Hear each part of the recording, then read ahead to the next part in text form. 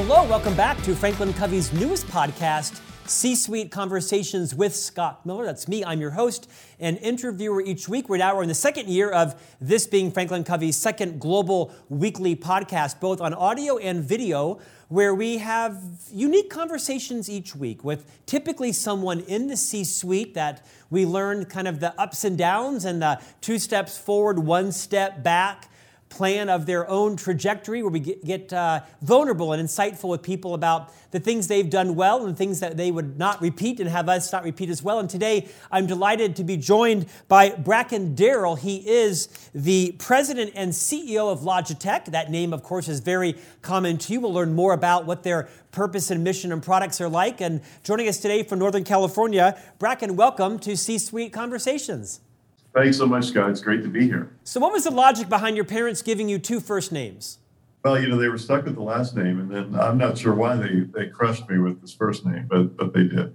Well, it's been a great icebreaker, though. I'll tell you. I'm sure it has. I can vindicate you because my last name is Miller, but we named our 3 sons Thatcher Miller, Smith Miller, and Wentworth Miller. So we had to kind of keep the trend. So I'm empathetic to your journey about 2 first names and 2 last names. Hey, now I see why you invited me on the show. It's just exactly. I had to undo some of the damage I've done to my kids.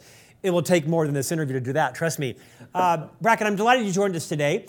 We're going to talk about all things your career journey, leadership, some of the vulnerability that you have demonstrated, quite frankly, uncharacteristically for large company CEOs. You've talked openly about your own journey with what it's like to have moved from an immature to a mature CEO.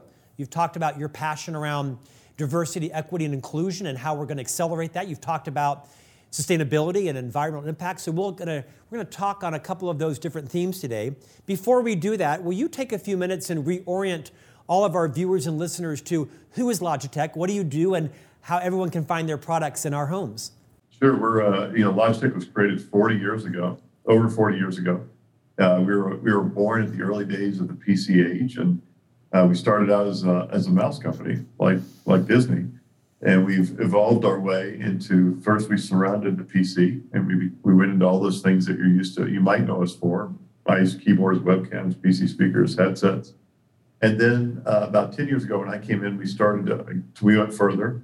And we started viewing the cloud as the old PC. We started finding new things we could connect, including the equipment I'm on right now. We video enable conference rooms. We're the leader in gaming equipment for esports and gamers of all kinds. We create products for creators. So we're doing a lot of different things now. We're in, I think, 37 different categories. Bracken, thanks for the breadth of the company. I didn't realize all of the business extensions that you'd been in, including, capitalizing on our lives that are now virtual and in the cloud as well. Congrats on the expansion. We'll talk a little bit about your journey at Logitech in a moment, but your own journey to Logitech is quite remarkable. I mean, the reason I launched this podcast for Franklin Covey, the most trusted leadership firm in the world, was because I think it's so valuable to not compare, but to benchmark kind of our goals and progress and dreams with others. Like, how did that person do that? How did that person get there? Are they really that much smarter than me? Do they really work that much harder than me? So it's helpful, I think, to learn what your roadmap looked like. Because quite frankly, you're from Owensboro, Kentucky. Last time I checked, not the hot spot for large company CEOs. Perhaps it is, no offense to our friends in Owensboro. You took a little bit of a left turn and went to Arkansas for undergraduate school. You took a hard right turn and went east to a small school known as Harvard. Will you talk a little bit about how that sort of left, right, left trajectory took? You've had an amazing career. Take a few minutes and talk about how all that came together to where you are now. I did grow up in Owensboro, Kentucky.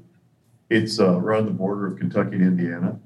And when I was in high school, I kind of discovered how much I loved leadership.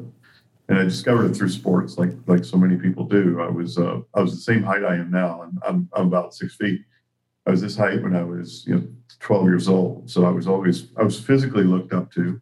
I had 2 older brothers, and I was a pretty good athlete. And so people would look up to me physically. Then as everybody started catching me in height, and then many passing me, my athletic prowess began to fade. But the feeling, the great feeling of leading people and trying to do good things never faded. In fact, it grew. And so I then changed directions while in high school and decided to try to get into more and more leadership positions. And when I graduated from high school, my mom was a first grade teacher, single mother. So I was really looking for an affordable school with good academics, and Hendrix College in Arkansas fit that spec pretty well. So I went to college there, majored in English, which is a surprise to many who know that I graduated and became a public accountant, which is the strangest, another U-turn, I would say. But it was a planned U-turn. I was always better at math than I was at English. And I thought if I really want to be a leader, I've got to be able to speak and write better. So then went into accounting right out of Hendrix College in Dallas, Texas, and then went back to business school, as you said, at Harvard, graduated from there, and was off to the races. And then once you graduated from Harvard, you then had a quite storied career that took you to Logitech. We'll take a few more minutes, because I think if anybody's listening or watching today, they're thinking, Kentucky and then Arkansas and then Harvard. He got an undergraduate English degree, but then became an accountant. And these are not natural paths. Talk about what happened after Harvard on your way to Logitech. Maybe I'll talk a little bit at Harvard, because anybody listening who's interested in leadership can relate to the imposter syndrome. I was from a small town in Kentucky, went to a very small college in Arkansas, in Hendrix, and then through accounting with an English degree, I was unique when I went to Harvard Business School. And partly as a result of that, part of my own insecurities, I had the worst case of imposter syndrome probably the school's ever had. They didn't rush me out of an ambulance right away on day one, but I certainly suffered through the first semester and maybe the first year. And I'm only telling you that because there's so many people out there who suffer from imposter syndrome, and I'm just telling you, you're in good company. So many of us do, and you couldn't have had it worse than I did. When I graduated, I figured out pretty early that I wanted to go into leadership through products or through marketing, and that combination and brand management I discovered along the way seemed like a really good place. So I talked my way to an internship in the summer at Federal Express, which wasn't exactly what I just described, but at least put marketing on my resume. So the next year, the big packaged goods companies like Procter & Gamble would look at me for an interview. And they did, and so I ended up going to work for P&G after that. At P&G, my claim to fame was the Old Spice brand turnaround. I was very fortunate in my second year to get assigned to Old Spice when it was in deep trouble. And Old Spice had been acquired a few years before, and the CEO and a lot of the management had kind of given up on it. So they decided to take a risk on a lowly assistant brand manager to run a big piece of it. And I had several people move away at the top, and before you knew it, I was alone, and I came up with kind of my plan.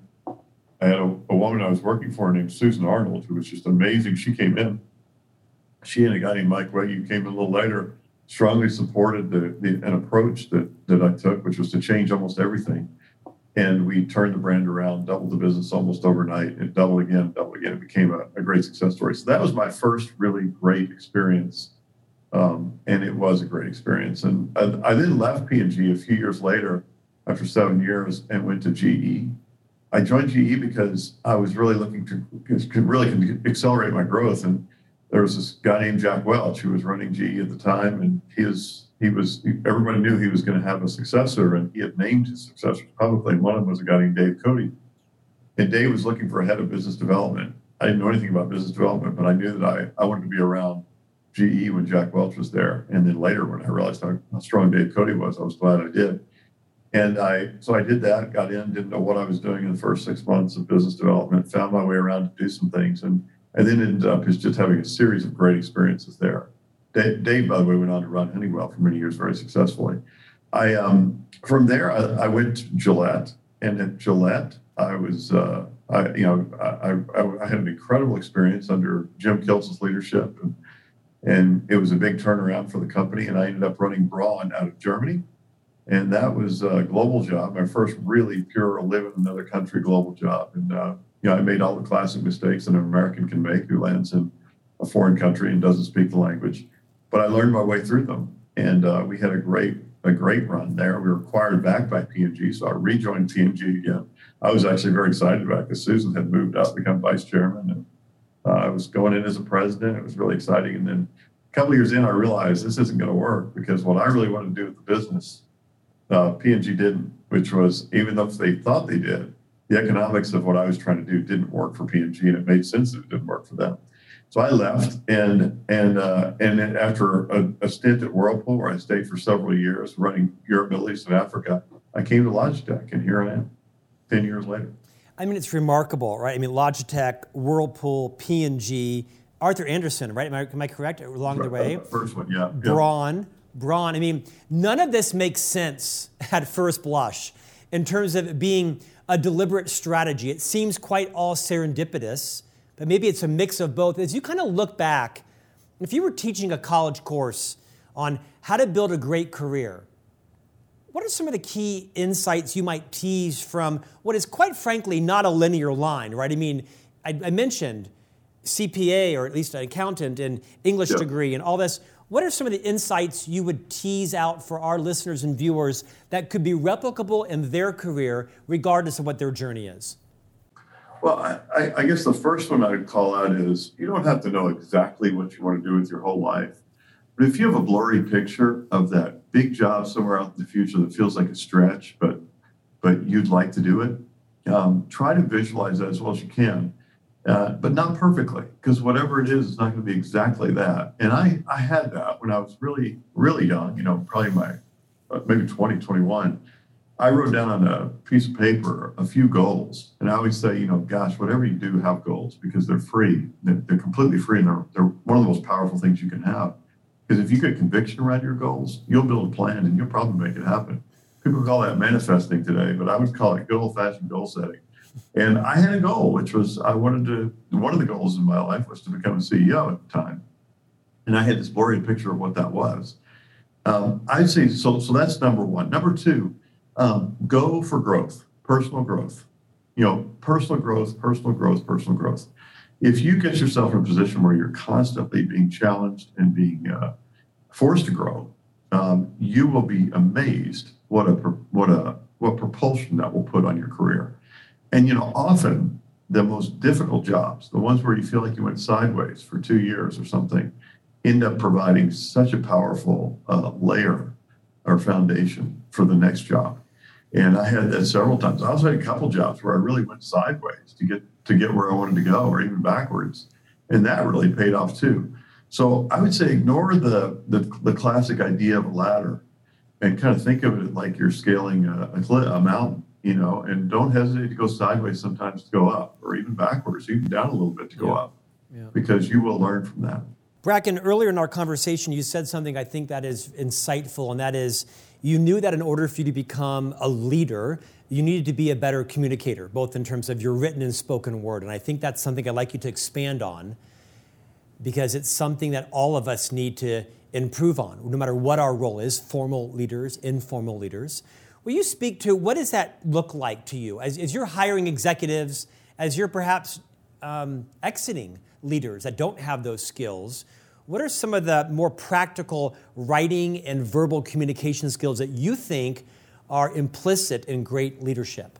Well, first be a reader, because reading pays off in multiple directions. Amen. It'll make you a better communicator, writing and speaking, and it'll make you smarter and wiser. So that's my first strong recommendation. My second one, you said, why did I make those choices and what did I get out of it? I'm going to give you the why I made the choice I described, which I envisioned kind of as this ability to speak and write better. I think what I got most out of this, though, was really the ability to understand people better and be a student of humanity, and I really, one of the things that I had the enormous benefit of doing was reading constantly when I was in college. I think I read 62 different works in one trimester when I was in college, just as an example. And what I didn't realize at the time was what happens is you're actually inside the brain, the passion, the emotion, the thoughts of other people when you do that. And it's such a great cultivator of empathy. And now as I roll forward in my life, I realize the biggest benefit I got probably out of majoring in English was not the ability to write or speak. It was the ability to empathize with other people. And I'm still working on that, by the way. I'm not going to pretend that I'm the 99th percentile, but I do think when I look at leaders that I work around, those that have the ability to, a lot of people call it EQ today. I think there ought to be an OQ, organizational quotient, too, because there's an EQ that occurs inside a work environment. But I think that EQ is often the thing, the little difference between somebody who's really great and superstar. And you always have to have intellect, but everybody has intellect. I mean, I think at about age 33, the spread of what we measure as IQ really narrows. And the difference becomes how people smart are you? Beautifully said. I forgot which guest it was, but in the last couple of months, we had a CEO on of kind of similar stature of your career and organizational control. And he basically said one of the key talents he needs in his leaders is the ability to read the emotions of others, to really understand, can you discern when that person looks this way or sits this way or gets up and walks around, what that means and how can you respond to that? I think it's a nice compliment to what you said. I want to read something you wrote recently, Bracken, on LinkedIn. You have a large LinkedIn community, a lot of engagement. You write some very profound things. I really encourage everyone worldwide. I don't know if they can follow you or connect to you, but reach out and find Bracken on LinkedIn because you write some very thoughtful comments on your LinkedIn post. And here's one of them. Not quite sure how long ago this was, but once you'd reached the decade of you being the CEO of Logitech, amongst the many wise things you said on your LinkedIn, you said, quote, "I was so immature in the early days. It took me a while to learn to embrace my board, but the board stuck with its headstrong, quote, adolescent CEO until today when I finally learned how effective a board can be for a CEO in a company." Perhaps the board part notwithstanding, why did you describe yourself as immature and a headstrong adolescent CEO? What did that look like and feel like and sound like those around you? And what does it look like now? I think I use the board as an example because it's so clear to me in that particular case how undeveloped I was. I thought of myself as having pretty decent EQ. And boy, did I not demonstrate it to my board. They had strong feedback on our strategy, on people, and all kinds of things. I found myself being defensive a lot more than I could imagine anybody should. And I realized with the benefit of hindsight, man, what was wrong with me? I mean, I had so much to learn, and fortunately, they didn't throw me out with the bathwater of my bad first year or two results. And they kept me, and the results got a lot better, and I got a lot better. I'm still working on those guys. I mean, I tell you, I think if you ever for a second think you're there on EQ or almost anything, you're usually just completely wrong, not even a little bit wrong. In the area of diversity, equity, and inclusion, for example, every time I feel like I've kind of mastered a topic, it's like my head pokes through the ceiling and I realize I'm in a gymnasium and there's all this other stuff that I don't know. And so I've really, this is really a cliche, but I've really learned how much I don't know the more I learn. It's really remarkable. Bracken, I want to again validate your thoughts and your contributions on LinkedIn. I hope you keep going. And again, I invite all of the listeners and viewers to follow or connect to Bracken because it's some of the best writing I've seen from your peer group. In fact, let's talk more about you as the CEO. You said once you fired and rehired yourself as CEO. Explain that concept. After about 5 years, I think the company had really turned around and we were going strong. We were worth about 4 or 5 times more than when I'd started, and you really had a clear strategy. Everything was going well. And maybe the most important thing is the company felt so different to me from when I'd arrived, from a financial standpoint, but also from a cultural standpoint. And I was thinking, God, it's changed so much in 5 years.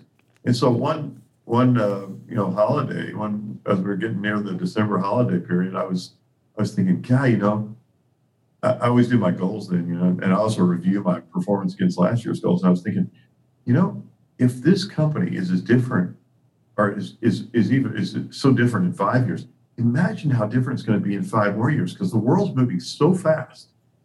So am I the right person to run it? If I was the right one to run for the first 5 years or one of the right ones?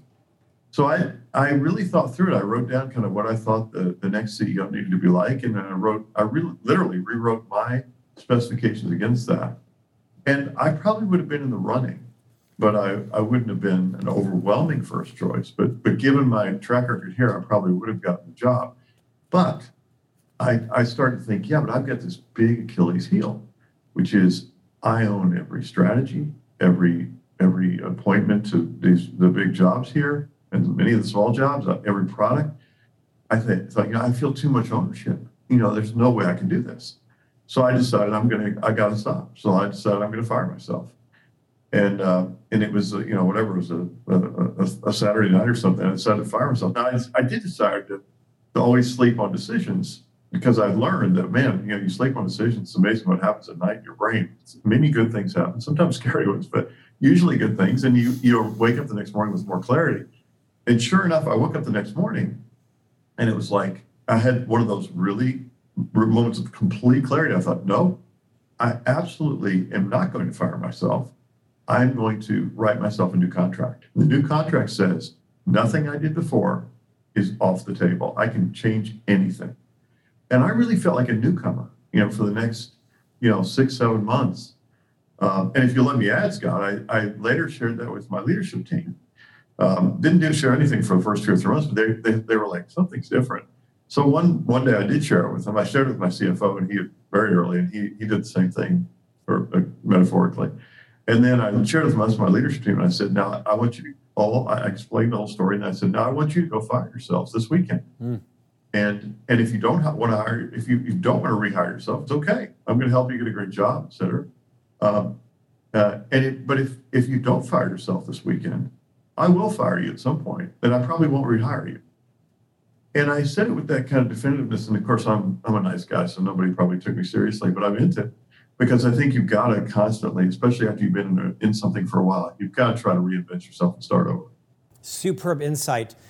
Truly. Bracken, you've written a lot about and are committed to DEI initiatives in your own organization, diversity, equity, inclusion. You have similar passion about sustainability and your environmental impact.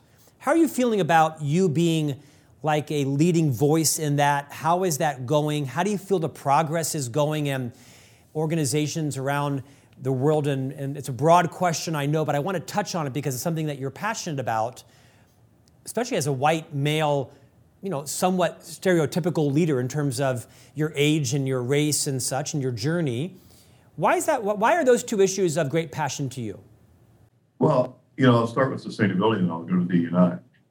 But sustainability became a passion of mine way back when I was at Braun. The 10 Principles of Design by Dieter Rams, who was this famous designer at Braun. They're on my wall in the room next door to this. And I think number 8 or 9 says great design is responsible for the environment. And that really stuck with me. And I talked to him about that one time. And I just decided, that makes so much sense. And then the more I understood about global warming, the more concerned I got. And when I came here, I was concerned, and we were already doing a lot of great things here, had been for years. And then Prakash Arvinkundrum, who's currently our COO, and I had a long discussion about it. And he got super excited about it. He was super excited about it. Before you know it, we were off to the races, and now we're carbon neutral already. We'll be carbon negative or climate positive by 2030. We're carbon labeling everything. We're ahead of almost every other company, certainly every other tech company, what we're doing, and it's still not enough. I mean, the world needs more urgency. There's a real sense of urgency here for us and for the world. And we're a little company, but we can demonstrate what can be done just with our little mouse company. DE&I is a different story. I grew up thinking I was one of the good guys. I'll never forget we did the long move from Abilene, Texas to Owensboro, Kentucky when I was 6 years old. And my mom was driving the station wagon. My dad was driving a U-Haul truck. And we pulled over. My mom pulled over with us at a little roadside, diner. We went in there, and my brothers and sister and I got sat down at the little bar.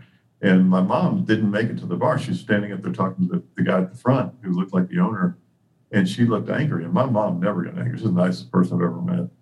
And before I knew it, she came over, and I didn't know she was behind me. I felt somebody pull my shirt and pull me off the stool. And she marched us out of there. And I found out later is because there was a sign on the door that said, we reserve the right to serve who we choose. And she asked what that means. It was in Texarkana, Arkansas, or Texarkana, Texas. And she asked what that means when that proprietor gave her the answer. She said, well, you're completely wrong, and I'm out of here. So are my kids, and we'll never come in here again. So I grew up with that. My dad was the same way. Bracken, stop there. I'm guessing the punchline of that is they preferred not to serve non-white customers. That's right. Exactly. And so I grew up with a mother and a father who were on the verge of activists. I mean, they were as far out there for their time as you could be. And I was on the diversity council for GE, and I did so many things here. And then when I got to when George Floyd was murdered, about 3 or 4 days later, I was sitting at my kitchen table. It was mid-pandemic, and I was sitting there thinking, how in the world are we still here after all these years? I was thinking about South Africa and apartheid, and I was thinking, and then I started to think there's such a vacuum at the top. Nobody's talking about it. The president at the time didn't talk about George Floyd. Nobody was talking about it. I was thinking, well, God, what did the business leaders do in South Africa? Then I caught myself. I thought there must have been good business leaders who were. Then I caught myself that, I haven't talked publicly at all, not only about this, but about Rodney King or anything. And it was like getting hit in the head with a baseball bat. I mean, it hurt, and it still hurts. But I was thinking, God, this is terrible. And so I immediately started working on something that I could put on LinkedIn to just start. And honestly, it was the most transformational event in my life. I changed everything, including what I was angel investing in, how I thought about what we should do in the company. Kersey Russell and I, my head of people and culture, just reset everything we were thinking about from a DEI standpoint. We had these 7 points. So we went after everything. So that's my story. Now, let me tell you the rest of the story. I'm quite disappointed with the progress we've made, and we have made in the United States and around the world, really. There's so far to go, and I'm disappointed with Logitech too. I have not made enough progress here yet. But don't confuse disappointment with a lack of enthusiasm. I am super into this. We are going to make progress. I'm 100% resolved on this. And I realize now how hard it is. This is not an easy path, and no leader, especially the white male leaders, are going to find this easy to do. And the only thing you can do is go for it and just don't let up. And it's up to us. We can't leave it on the people who are marginalized to do the work. And that's where I am. Bracken Darrell, you're the president and CEO of Logitech. I appreciate the wide-ranging conversation today. Thanks for joining us. Thank you so much for having me, Scott. And we'll see you back here next week for a new conversation from the C-Suite.